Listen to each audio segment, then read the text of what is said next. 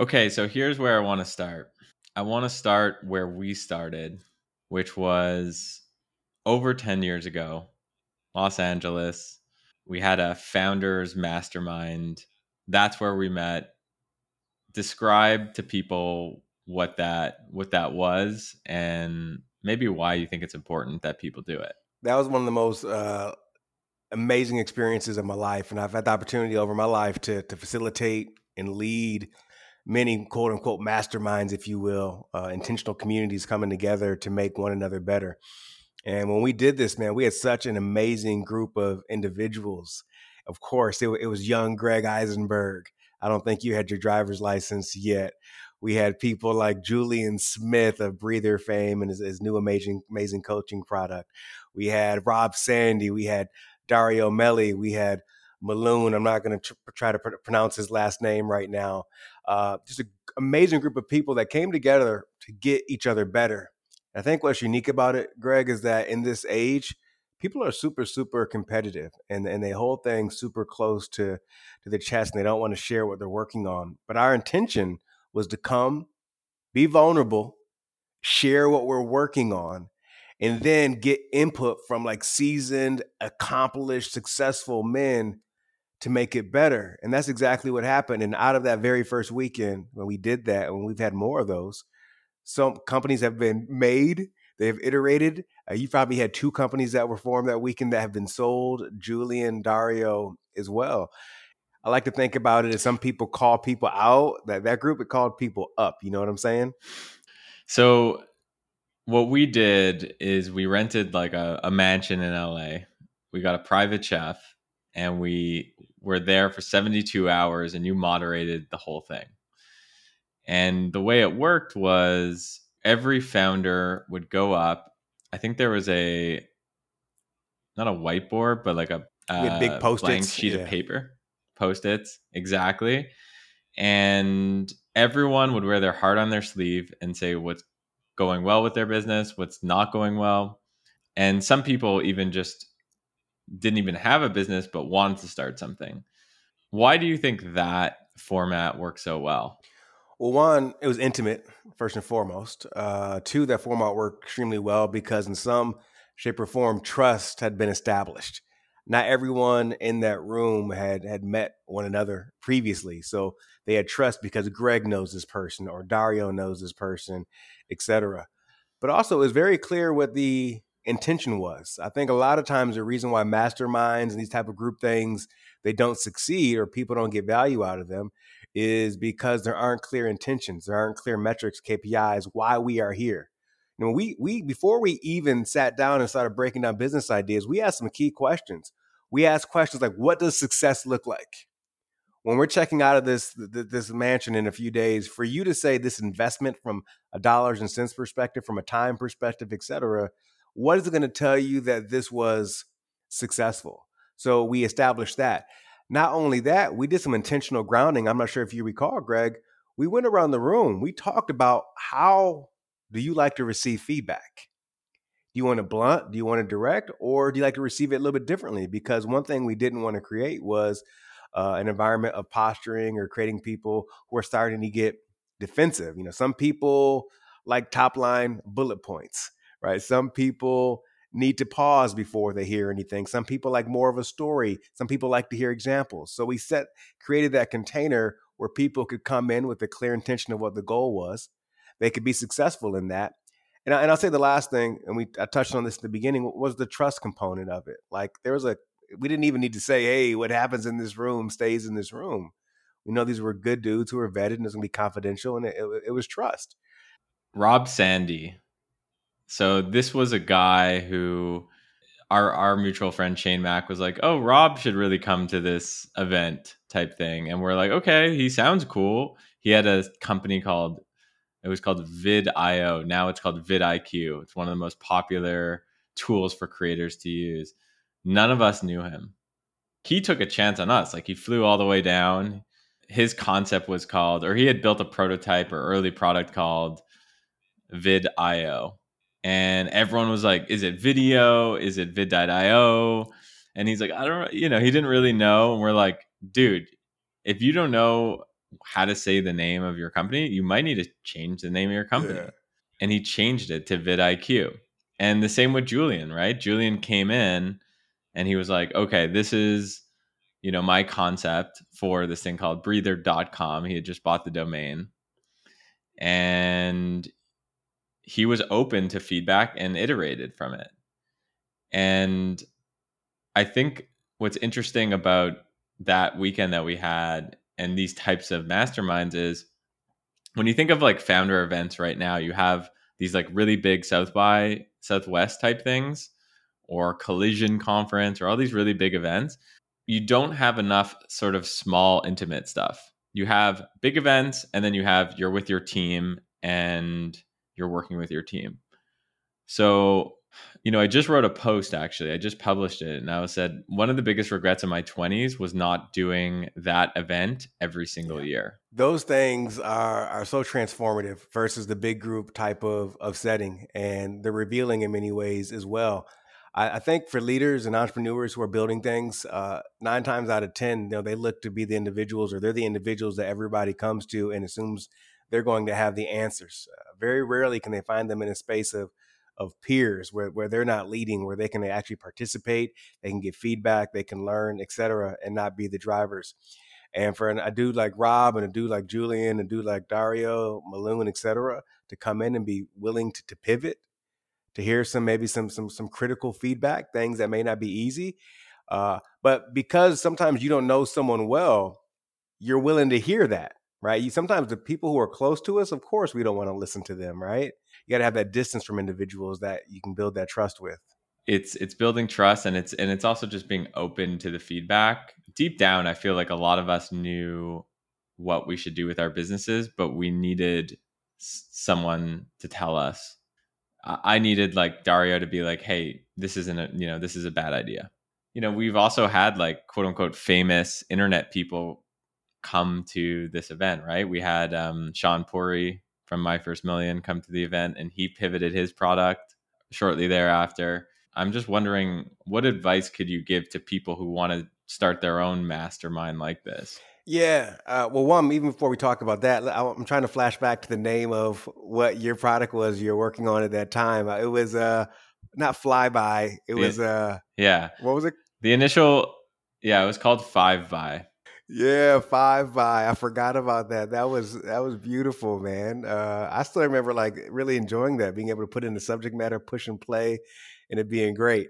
Um, but in terms of what you can do, like the strong components to have a strong mastermind, one, you probably want to drop the word mastermind. People hear that word. I think it scares people more than it actually excites them. Some recommendations. First and foremost, 6 to 8 people max. Probably six is the perfect number of individuals. Second, you want to have a facilitator, some type of coach or person that's guiding and leading the conversation, taking notes on the whiteboard, etc., picking up on things that haven't been heard. I know there are a lot of masterminds that don't have facilitators or leaders, and I find that those typically don't work out well. You need that person, the referee, if you will, or the MC to move things along, but also someone who's has experience working with groups like that.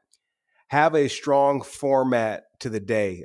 Pretty much standard format for us was someone would get the opportunity to present about what they're working on for 30 or for 45 minutes. And then we'd have a build session after that where we dig into it, we ask questions, we provide feedback, etc. We also had like quote unquote learning and development sessions as well. That person that you hired to facilitate or lead that, you should walk away knowing you learned something as well. You added something to your toolkit that you walked away with. Uh, Make sure you don't have to think about things you don't want to think about. When we woke up, breakfast was ready. Lunch was taken care of by that private chef. Sometimes we'd go out to a nice dinner in the evenings. Make sure outside of the build sessions and the learning that you're doing in this mastermind over the course of a day or a few days, make sure there's ample room for play. I mean, we did surfing lessons, we skateboarded, we dare I say we went out, We we shot shot guns. guns, like not just guns, but like these massive guns. And what's cool about the play, the walk from the house to the restaurant or the walk from the house to the gym or after you finish surfing, you're going back to the vehicle. Powerful moments happen then, because then like it can be like kind of the one-on-one conversations, and you're like, hey, something you said earlier, it's really been sticking with me. And so those moments are that downtime is critical. So have a clear structure and format. Have a facilitator. Make sure you have some downtime and some play that's involved. Make sure you don't have to think about the eating and that kind of stuff. Move your body, sweat, and it can lead to an amazing experience. The gun thing, let's just talk about that for a second. So especially like the look on the faces of the Canadians who don't really like, we had a lot of Canadians in the room, and there's not many guns up north, so to speak. So I felt like the Americans had a bit more, they were more acclimatized to what a gun is and how it works. And we went to, I don't know, I think it was like in Inglewood or No, somewhere it where was we in the went to valley this. somewhere. It was in the valley. We walk in. I just couldn't believe it. Like we gave our driver's license, and there's like, okay, like now go pick from these like 20 guns. And not just any guns. We're not talking about small pistols. We're talking about big, massive, powerful guns. And all I remember is you getting one of those guns. And I don't think you probably knew at the time. Now, listen, you're Canadian. You wouldn't have known, right? How powerful this doggone thing was. I can still see you shooting it, and it just taking your arms. You just flew you up. And I think I saw the shock in your face, like, what are we doing here? And B, that was pretty awesome. I didn't realize it, and I remember you telling me this. You're like, dude, like there's recoil. So when you shoot a gun, it's gonna hit back on you. You have to like kind of protect yourself. And it was in these moments of fear where we all got to know each other, and that trust was built. So I think layering on, I'm not suggesting people need to shoot a shotgun to build trust, but like, yeah, like things like this are going to build trust. Yeah, it's the things that happen. Some like even like when I think about the traditional university experience, most of the learning that happens on a college campus, it doesn't happen in the classroom. It happens outside of the classroom when you're living, right? That's why, as much as people are major proponents of remote work, and I have nothing against remote work, I am a strong proponent of in person elements as well. Like if you lead a remote team, it is so critical you get together, in my opinion, at least on a quarterly basis, face to face for a couple of days or a day, because those collisions that happen when you're with one another are just so powerful that they're just different. Remote is great, video is great, and there's something magical, special that happens in those conversations that happen again on the walk to the restaurant when you're leaving shooting guns that you probably shouldn't have been shooting. When you see someone get off of the phone like in a break of a mastermind, and you can tell they just had maybe a tough conversation with an employee or with a girlfriend or something like that. That's where intimacy is created.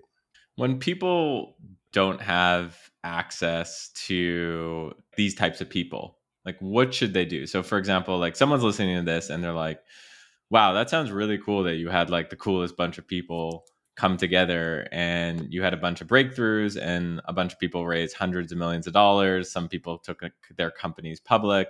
I live in Idaho, and I'm working on a startup, or I'm a product manager at Procter and Gamble, but I'm like inspired by startups. How do you go from not having these people to having these people to showing up at an event like this? That's the biggest feedback I get. Like, must be nice.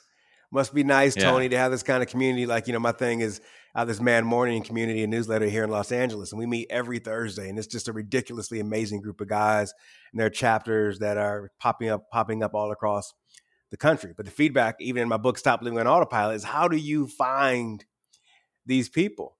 And well, one thing I'll remind everyone is that this crew, these people, one, they don't always have to be your best friends. I think we have to be really close with these people. Like they have to be people you respect, you have admiration for, but they don't need to be your best friends you kick it with and you talk to every single week.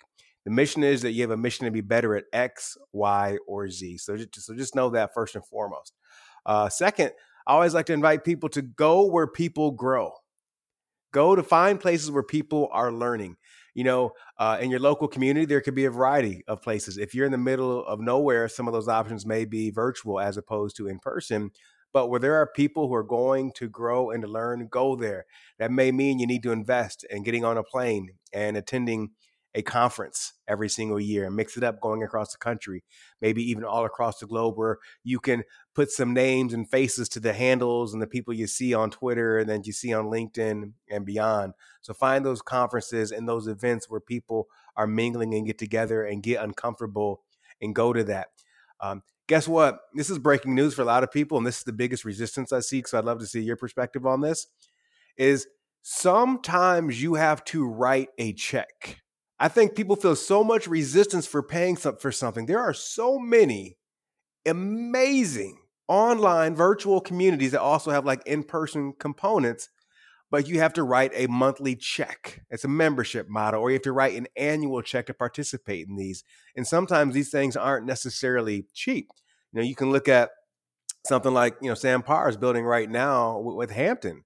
That's a nice check that those founders have to write, but the odds are that that check they write every single year or month, they're probably making that money back like tenfold, if not more, based on the learnings that they're getting.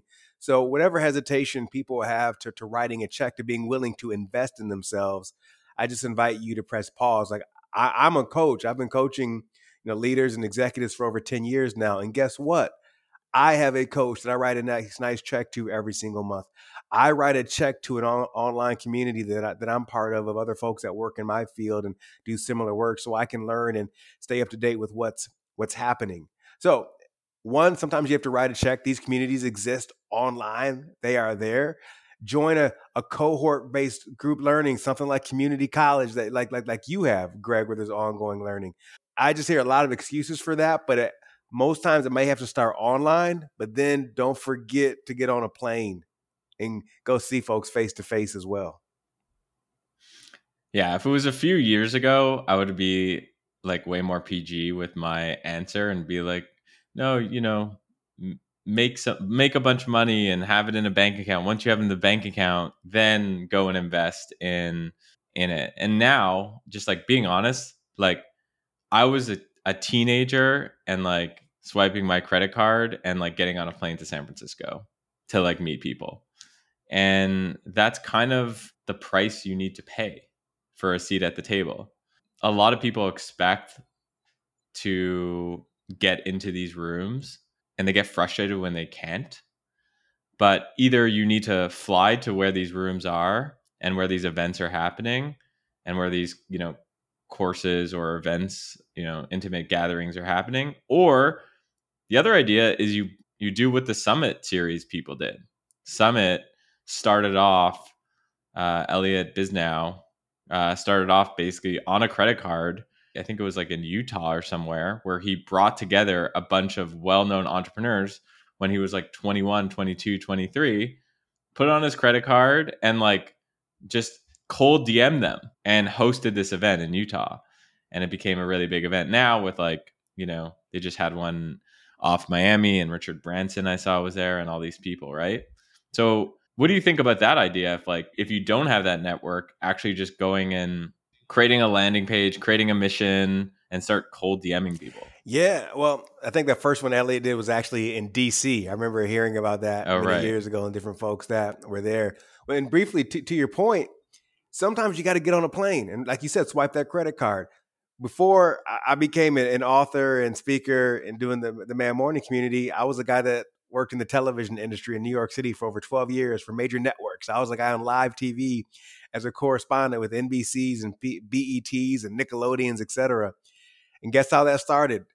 You moved to New York City with less than $1,000 in my bank account. That cliche story. 3 years later, I found my way on live TV every single day. But in between landing with less than $1,000 in my bank account and getting on live TV, one thing that I did, being in New York City, I did informational meetings every single week. And what I've come to learn is that, and you know this, Greg, 9 times out of 10, people are willing to help you. People are willing to support you. They're willing to give you their time if you ask for it. And second, if you happen to be there. And if the people that you emulate, the people you respect, they happen to be in San Francisco, they happen to be in New York, they happen to be in New Orleans, Even if you're not going to move there, you got to find your way there and put some faces to these people you see on the internet. And yeah, that means writing a check. That means buying a plane ticket. That may mean staying in an Airbnb or sleeping on someone's couch. But the most powerful thing you can say if you're trying to get someone's time in that Twitter DM and that LinkedIn DM or that Instagram DM, hey, I'm actually going to be in the Miami area in 2 weeks, Greg, for an event. If you have time, I'd love to meet you and buy you a cup of coffee. Now, when you send that message, you may have no no itinerary, no reservation made. But if Greg says, "Okay, great, I'll have a cup of coffee," you buy that ticket. I've done that many times in my life with success. Now, do you need necessarily to start your own event and put it on a credit card? You absolutely can. But my suggestion for step one is just fly to where the people are. If they're in the Bay, go to the Bay. If they're in Seattle, take a week trip to the Seattle. Save your coins and make that happen. People want to help you, but A, you have to ask, and B, you got to be there. Dude, I remember one of the first times I went to San Francisco, swiped the credit card, get there. I had found on Facebook there was this boat in the shore of the bay. I don't know. I think it was like honestly $25 a night. And I was like, perfect. I'm just going to stay. It's like $25 a night. And it's other founders who are staying on this boat. Wow. I was like, kind of cool. I show up. It's like midnight. Landed with like my carry on. We're not talking about a super yacht. That was the, in my mind, I'm like, oh yeah, I'm sure like it's pretty nice. No, no. It's like this is a boat that was like from the 1940s that was used in like World War II. Let's just say it was basically like sleeping on a floor of a boat. And sometimes you just have to just do it and just be like, okay, like this is the price I need to pay if I want to get into this room. Proximity is such a powerful tool. And the story you just told, Greg, about sleeping on the floor of a boat, right, in San Francisco.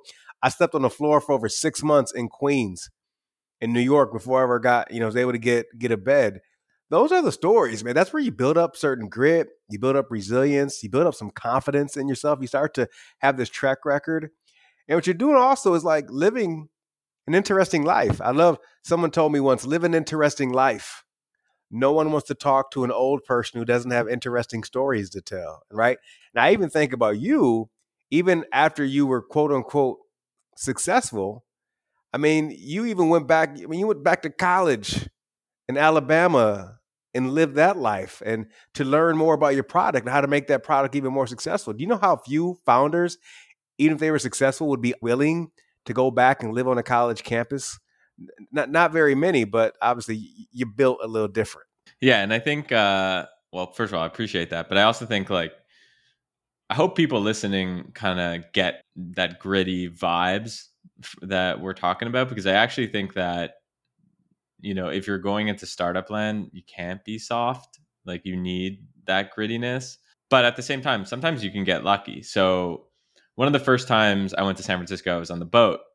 But after I went back to Montreal, and I was like, I never want to sleep on that boat again. I had like nightmares. So I actually went into a Facebook group that was Canadians in Silicon Valley.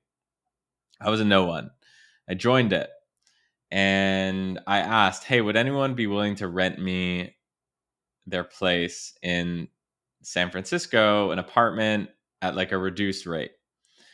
And there was a woman and her husband who said yes to me. They were starting a company called Cloudflare.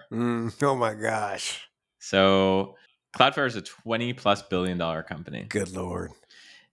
Michelle Zaitlin and her husband had moved into a 2-bedroom apartment, and they had still this lease to this studio apartment.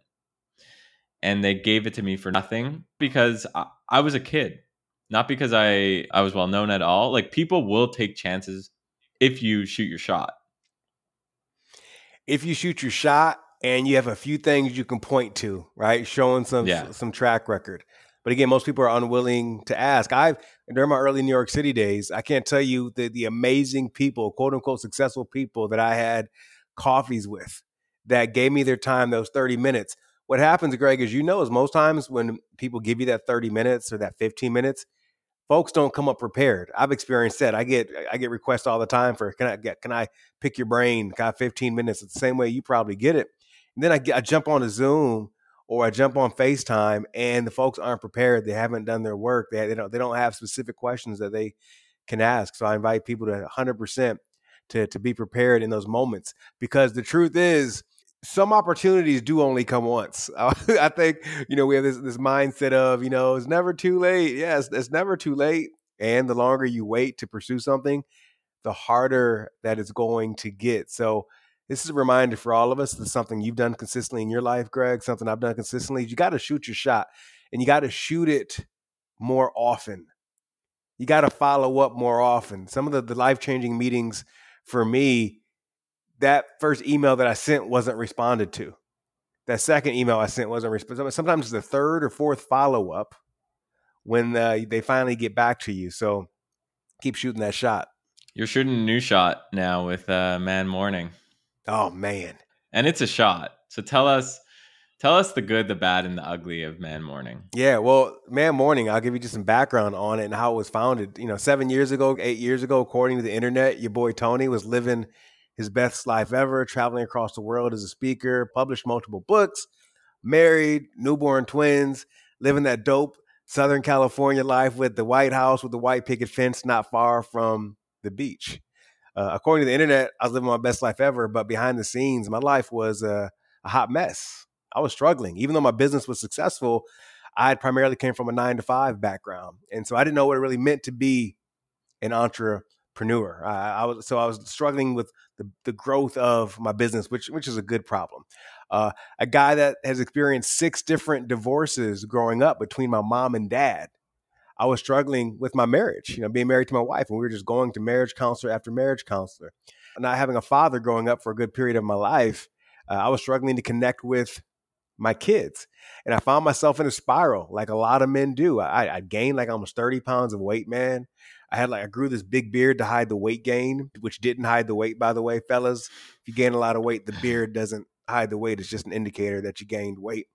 Found myself drinking a little bit too much in the evenings. Your boy even became a secret cigarette smoker behind the scenes amidst all of this. Again, the internet said your boy was doing great.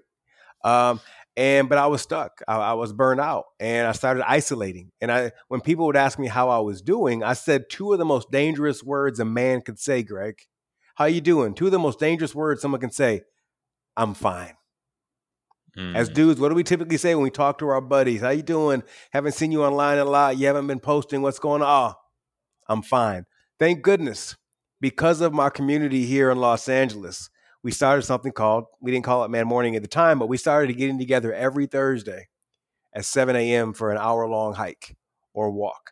And I met with amazing business owners, entrepreneurs. Some were married, some weren't. Some were fathers, some weren't. But our mission every Thursday was to get together and just make each other better and be there for one another. And so I shifted from isolating and disconnection to being fully connected and being seen.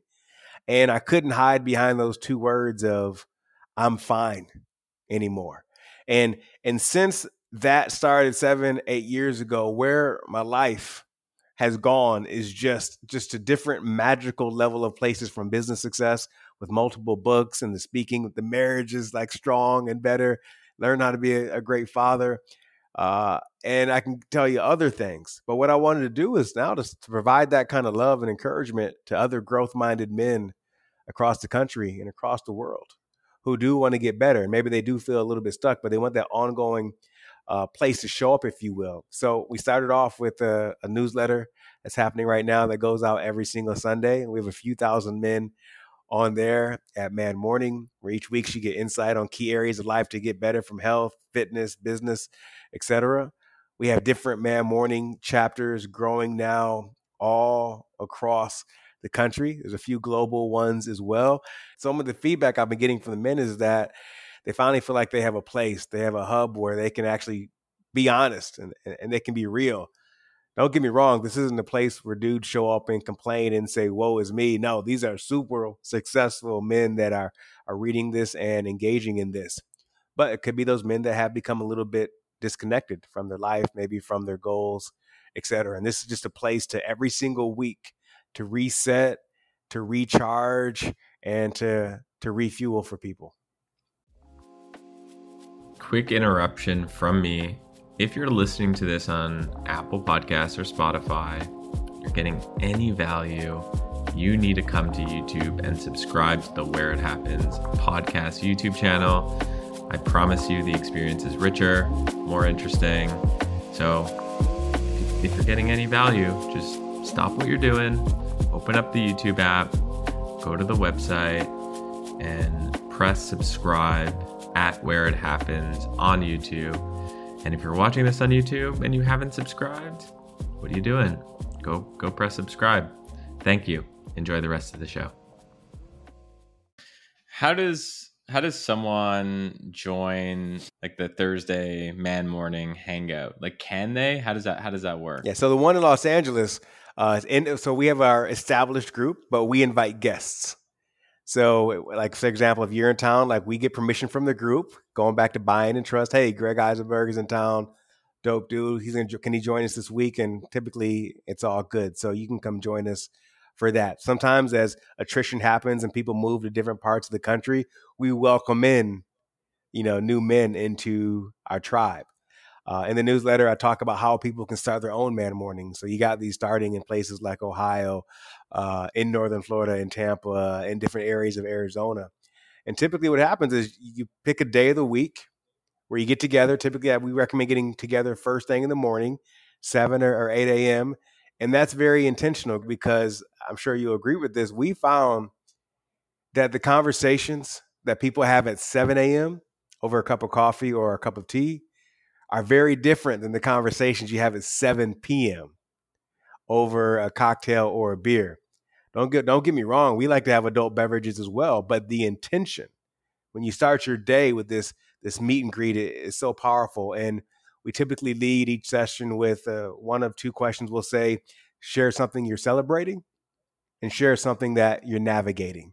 And that just opens up so much. And we also have different coaching type questions that we use. So we also just had our first, every year we do a big retreat together. We did when we rented a massive mansion down in San Diego and did that, similar to what we talked about at the beginning of this talk. Last year, we took all of our families to Italy for a couple of weeks, because right now for men, isolation, disconnection, not having a strong community of friends is a real important topic. And I don't want to get too heavy on this, but if you look at the numbers, Greg, like of the suicides that happen, it's 80% of men. And I think a lot of it is because at some point they kept saying the words, I'm fine, but they really weren't.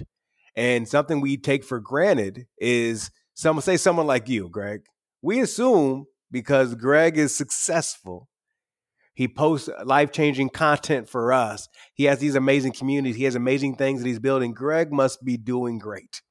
His life must be perfect. But you and I both know that everything's not perfect in everyone's life who's winning, maybe at business. So we want to create a safe place for folks to come share what's really going on. And like the people who share the most perfect lives are the ones actually who are the most hurt and are vulnerable in a lot of ways. Check on your friends, and even more, check on your strong friends. Check on your successful friends who you think are doing great.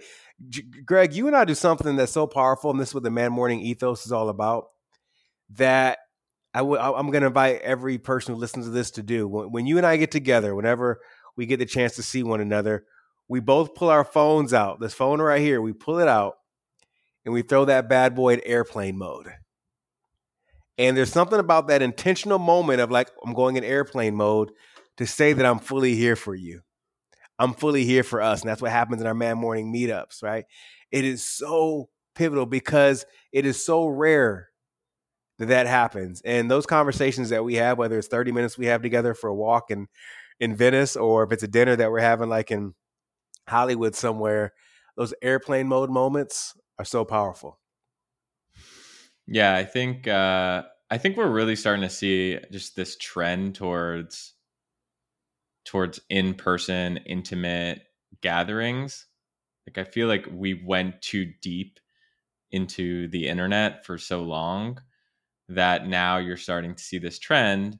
I mean, you mentioned Hampton from Sam Parr, like he's crushing it. It's like a 7-figure business, I assume, just by a lot of friends. There's so many of my friends are in it. He charges $7,000 a year, and people, I know he's doing retreats now. Like, people want this, and I think the cool opportunity for you is like you've defined this mission, defined your niche, and you have your product, which is an IRL product and a digital product. Both, by the way, have retention built in because your man morning weekly Thursday ritual, like people are going to want to show up, and your daily email content or your content that's coming in on a ritual basis. So I love the brand too. So my question to you is, what questions do you have for me? If you're trying to grow this thing, like what can I answer for you? And let's just like live jam on how we could take man morning to the next level. The question I have for you, man, is what am I probably not thinking about? Because already, the feedback from the newsletter is great. It's a weekly newsletter. It started off actually 3 times a week. Now we went to weekly, and it's gotten even better. And the next step is building what that community is going to look like, a cohort, if you will. So I'm trying to debate right now for the first step if I want to do like a 6-week cohort or something like that, or even just go all in on an annual kind of model where you can sign up for that membership each month, and you have XYZ deliverables that are happening every single month. Very similar to, I'm sure, what happens in Hampton and other groups that I've had the opportunity to lead over the years and retreats I've held internationally. So when you look at a community like that, what would be your next move as it specifically relates to monetization? I'll do you one better. I'll give you an idea that will help with monetization and it will help increase your newsletter subscriber count. Got it. Win-win. I think one of the most underrated channels right now is email-based courses. Mm. Email-based courses is when you want to teach someone something over a period of days via email. So I'll give you an example. We have a community called you probably need a robot.com. It's an AI community where people learn about productivity. We're launching a free email based course. It's called 5 Tools, 5 Days. And so now you can use your social channels, Twitter, Instagram, whatever, post about the course, and it's free. Also spend money on like Twitter ads, etc., to drive to that. And why that's important is it's so hard to grow a newsletter organically right now because there's so many people with newsletters. So basically, what's happening is when people are like, if you like this tweet, you'll like this newsletter. It's like people have become blind to it. And the way to actually go around that is you do something like an email based course where it's like, I'm going to give you a carrot. I'm going to give you this free course. It's normally worth $300. All you have to do is put in your email. Once they are in the funnel, the 5-day, let's say you do a 5-day course, 10-day course around rediscovering who you are as a man. At the end of that course, you put them into something that's called a FOMO sequence. And the FOMO sequence is a 1 to 5 email sequence after the free content that upsells them to the premium offering. So, for example, you probably need a robot. That 5 tools, 5 days thing, at the end of that, we actually created essentially a deeper version of that course, 5 tools, 5 days, where we're taking the exact same tools, but we're going way deeper on each of those tools. And then we're selling that course. Now, why that works is because you've given value. You've proven to these people that you can create value. And they're also kind of hooked on the format. They're like, wow, I'm making this a part of my everyday routine and I don't want to lose it. So why I'm a big believer in things like email-based courses is gives you the carrot that you can use on social content and also use paid ads against it. And then it also gives you the ability to earn trust with this new audience. And then it also gives you the ability to upsell them really quickly right after. I love that, and I love that I already have like something like this that already exists on my hard drive. So that's great, and I'm gonna employ that immediately. I have a second question. I think this is a very Yep. unique question for you based on what you're doing. I come from a really analog world where my brand for the past 20 years, but even past 10 years as a speaker and author has been me. I, like a lot of people, show up to get paid for the group coaching I do with organizations, the keynote speaking I do to big organizations across the globe, etc. As I think about this newsletter, specifically Man Morning, is it possible to do this without my name attached? It seems like what I'm seeing right now in the marketplace from a brand perspective, and as I think about late checkout, I think about if you need a robot, it's still Greg, but it still is a strong brand. And I feel like your stuff could still exist even if Greg wasn't in the signature.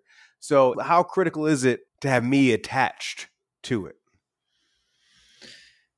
So it's a great question. I think initially it's helpful to have you be attached to it because like you're on a podcast right now. If we get 100,000 downloads plus a month on our podcast, a bunch of these people are going to listen to it and they're going to be like, oh, Tony, like I resonated with that guy, Man Morning, I resonate with that concept. Boom, I'm going to give my email address in. So it's helpful that you're out there screaming about what you're doing. And the truth of the matter is people resonate with people more than they resonate with brands. That being said, I don't think that you necessarily need to be that person long term. So I think that you can like shift out of it at one point. So one option is you shift out of it once you are starting to see, I don't know, 50, 100,000 subs, multiple major cities that are really working in different chapters. And then you just kind of like shift out of it. And then you just employ like a Toastmasters model, which is like, there's no person behind Toastmasters yet. Toastmasters is an incredibly big business. I think it's a nonprofit, probably does tens of millions a year in revenue, if not hundreds of millions of dollars a year in revenue.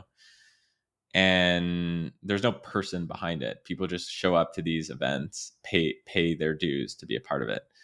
The other opportunity that you have is you've essentially built a prototype that works and a product that works.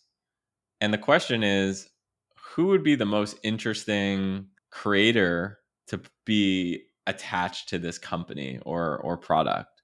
So, for example, I used to work with these guys, Adam and Jordan Bornstein. They actually used to produce this podcast, and they just launched a newsletter for Arnold Schwarzenegger. Wow. Have you seen it? No, I haven't. They launched it like recently, like within the last like 90 days, and it has like 500,000 subscribers. Wow. Now that's a big deal because when you look at products like Morning Brew that sold a majority of their business for $75 million, or The Hustle, which I think sold for 20 or $30 million. When The Hustle sold, I think they had like 1.5 million subs. So, or when Morning Brew sold, I think they had like a couple million subs. So Arnold Schwarzenegger has basically made like 8 figures of potential value via leveraging his name and creating this newsletter.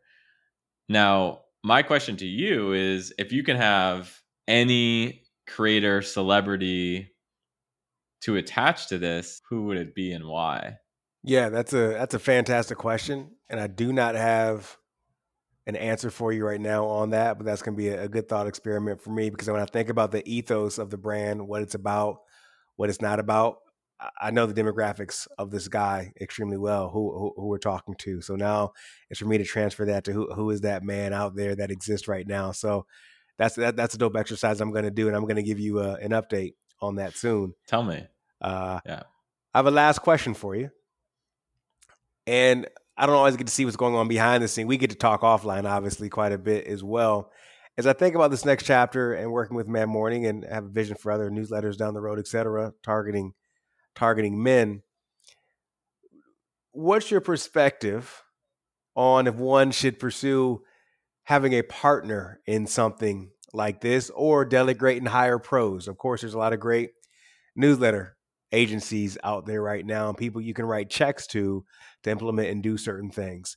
When you look at, say, that the Morning Brew motto or the Hustle, looks like you always had strong tandems, strong partners that were doing things together. As you look at me, would you say, Tony, you're going to go further if you're not doing this jam by yourself? I mean, you always go further when you're not doing Yeah. it yourself. I think you want to have bright minds at the table who've done this 0 to 1 before. They don't necessarily need to have, worked at Facebook or Google. I actually think that's like a red flag. I much prefer like they've, I was telling this to Rob Sandy actually, who we talked about in the beginning of the call, right before this. He's trying to hire someone on his team, and there's a difference between hiring someone 0 to 1 and hiring someone who's just optimizing something that's working. And I think if I'm you, all I'm thinking about is how do I get 0 to 1? Because if you get to 1 and you have real product market fit that's really taking off both on physical and digital, this is a thing that could scale to hundreds of millions of people. So I think if I'm you, I'm open to either. Like my framework for thinking about do I need a partner is what am I really good at? What am I missing? And if you find someone who fills those gaps, who's the yang to your yin, is it worth giving up a percentage of the business to accelerate it and have them thinking about it 24/7? Like probably. Your other option is to go to agencies. Like with a lot of our, I haven't said this publicly or anything, but with a lot of like our, like you probably need a robot and things like that. Like we've hired agencies to run a lot of it.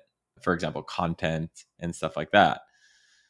And I'm not afraid of hiring as an agency guy now who owns a bunch of agencies. I'm also not afraid to hire a bunch of agencies. Like That's dope. no one hires more agencies than us because we like Yeah. we're kind of like the most amount of equity you're going to give away is going to be now pre-product market fit. So therefore, I'd much rather spend a little bit, get further along, prove that, and then have to give up less equity after. No, that's great advice, and I love that the agency hires agencies. That's what's up. Totally. I mean, we bought an agency in 2022 as a result of we were hiring this agency. They were amazing, and we're like, hey, like, can we work more closely together? And that might happen to you. You might be like, wow, I found this incredible agency that does newsletter growth, and I need them on my team to be thinking about this all the time. And I think if I'm you, I'm trying to think of like don't look at big agencies. Look at like these are 3 to 5 people, 8 people, 12 people, small that have something to prove, are gritty, want to make this work, and hold them accountable to a KPI. Be like, I'm making this up, Mhm. but I want 50,000 high quality subscribers by this date. Yeah. And all of our efforts need to be focused on that. If you hit that, that is going to be successful. And I want to like double down with you. If you don't, I don't know. We'll have to revisit it. Yeah, that's good. So the three key takeaways I'm getting from you is one, the email course that's going to come out fast. For now, it's going to be me, your boy Tony, as the brand, and I'm going to identify who that other person or people could be down the road. And three, yeah, even as you say that, I'm more excited about the prospect of working with agencies where I can write a check now versus, like you said, giving up equity long term. This is very helpful, man. I'm fired up right now, and your boy is gonna be grinding this weekend, so I appreciate it, man. Thanks for coming on, man. Where could folks find you in Man Morning and get involved? Yeah, manmorning.com, like the beginning of the day, manmorning.com. And everything, me is at the Antonio Neves. That's a handle on all socials, at the Antonio Neves. I love it. And can you tell people to subscribe to this YouTube channel? Hey, everybody. If you're listening right now, like Greg said, you made it to the deep end. Odds are you've got value out of this or some other content that Greg has provided you with, not only this month, but probably last month and over the years.